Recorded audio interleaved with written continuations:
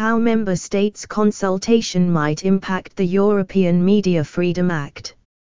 Experts have warned that the Commission's proposed European Media Freedom Act may face further obstacles as it enters consultation with member states.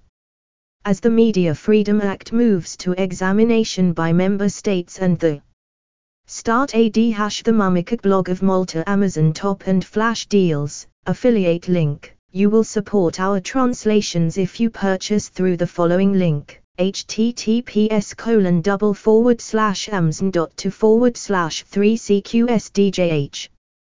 Compare all the top travel sites in just one search to find the best hotel deals at Hotels Combined, awarded World's Best Hotel Price Comparison Site. Affiliate link. You will support our translations if you purchase through the following link, https://www.hotelscombined.com/ad=$20558. So whatever you wish that others would do to you, do also to them, for this is the law and the prophets. #Jesus #Catholic. Smooth Radio Malta is Malta's #1 digital radio station, playing your relaxing favorites. Smooth provides a clutter-free mix, appealing to a core 35 to 59 audience offering soft adult contemporary classics. We operate a playlist of popular tracks which is updated on a regular basis. https://smooth.com.mount/listen/. Follow on Telegram, https://t.me/themamicatblog.com. End ad. European Parliament, Euractiv Bulgaria held a conference with media experts to examine potential roadblocks in the process. The Commission released its proposal for a Media Freedom Act to a mixed reaction from civil society and media sector organizations on the 16th of September.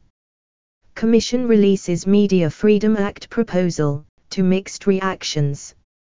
The Commission has released its proposal for a Media Freedom Act, to mixed reaction from civil society and media sector organizations.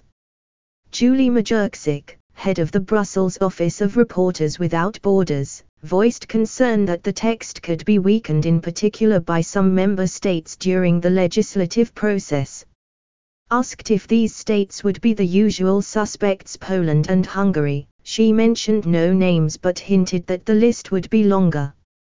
We can expect some resistance and reluctance from some member states, she said, hinting at risks even if the decision is to be taken by a qualified majority. In that sense, she said that the role of Germany would be key. If we lose Germany or if we do not manage to convince Germany to support the text, that can be very problematic, Majurczyk said.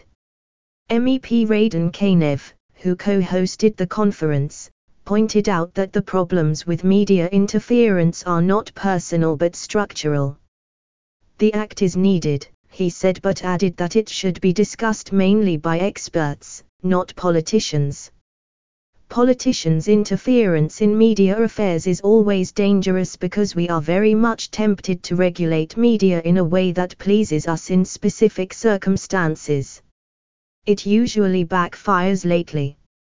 And this is exactly what we should fight with the European Media Act, Kanev explained. He stressed the issue of harmonization proposed by the Commission, specifically when it comes to professional standards and good practices, lamenting that these standards are all falling under recommendations, and not under regulations of the proposed act. We risk entering a very big trap. We already have many too recommendations, Kanev said.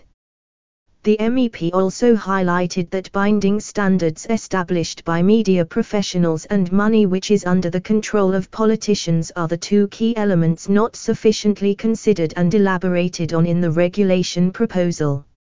At the national level, most media, especially those receiving public finances, are considered as abiding by professional standards on paper, Kanev said, hinting that the reality is different. I can give many examples in Bulgaria and other countries, of media that are officially covering professional standards and disseminating quite vulgar disinformation and even quite open Russian propaganda during the aggression in Ukraine. So obviously the way these standards are imposed is not working at the moment in Europe, Kanev said.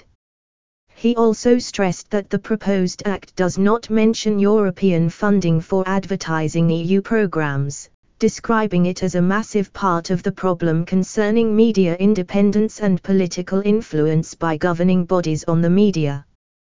Transparency in EU funds for media. In Bulgaria, media experts and independent publishers have been calling on the Commission for years to exercise control over the way the budgets for communicating EU programs in Bulgaria are spent. The Bulgarian Union of Publishers estimated that those budgets exceed the income from advertising for all the media in the country, highlighting a lack of transparency on where it ends up. Audrius Perkauskas, Deputy Head of Unit Audiovisual and Media Services Policy of the European Commission, responded that indeed, EU support for communicating EU programs was not included in the Commission's legislative proposal, because it was assumed that EU funding is always regulated by very detailed rules. More broadly, he explained that the Commission's proposal originated from the Rule of Law reports. Since 2020, the Rule of Law report monitors significant developments, both positive and negative, relating to the rule of law in member states. It covers 4 pillars: the justice system, the anti-corruption framework, media pluralism, and other institutional issues related to checks and balances. The dilemma for us at the Commission was to find a good balance between doing something useful and not running into something that will lead to very strong opposition to the act, he said. Media concentration and ownership.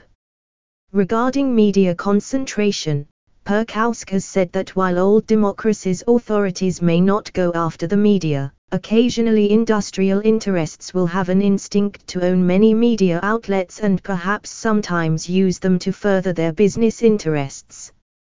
The Commission representative also highlighted media ownership transparency, which he said was also important from different perspectives, for users to understand who stands behind media service providers, but also for someone wishing to enter the market to understand what is going on and what are the chances to compete.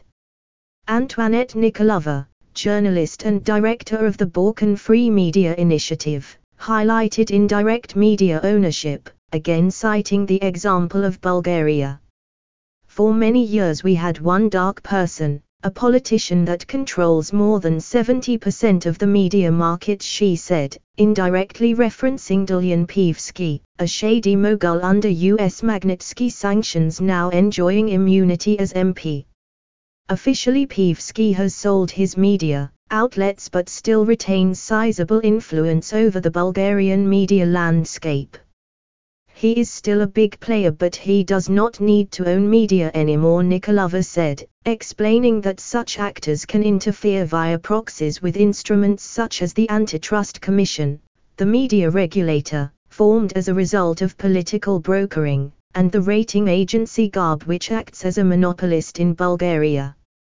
Regarding media in the wider region, Nikolova said that state control is the strategy to silence the free media, referring to a study her NGO conducted that identified 3 ways to fight state capture: the introduction of stronger regulation to enable monitoring of media ownership, reforms to strengthen the independence of public broadcasters and state regulators to avoid political influence, and transparency and monitoring of allocation of public funds to media entities. https://www.euractiv.com/section/media/news/how member states consultation might impact the European Media Freedom Act UTM underscore source equals piano and UTM underscore medium equals email and UTM underscore campaign equals 9715 and nispid equals 6 UE3 fkfo 1 at fudk underscore S5 xpa 2 xdpb9c.qx0L49xtmk1tx14 by FKNV6R9 gram 7 xndhntmp1 the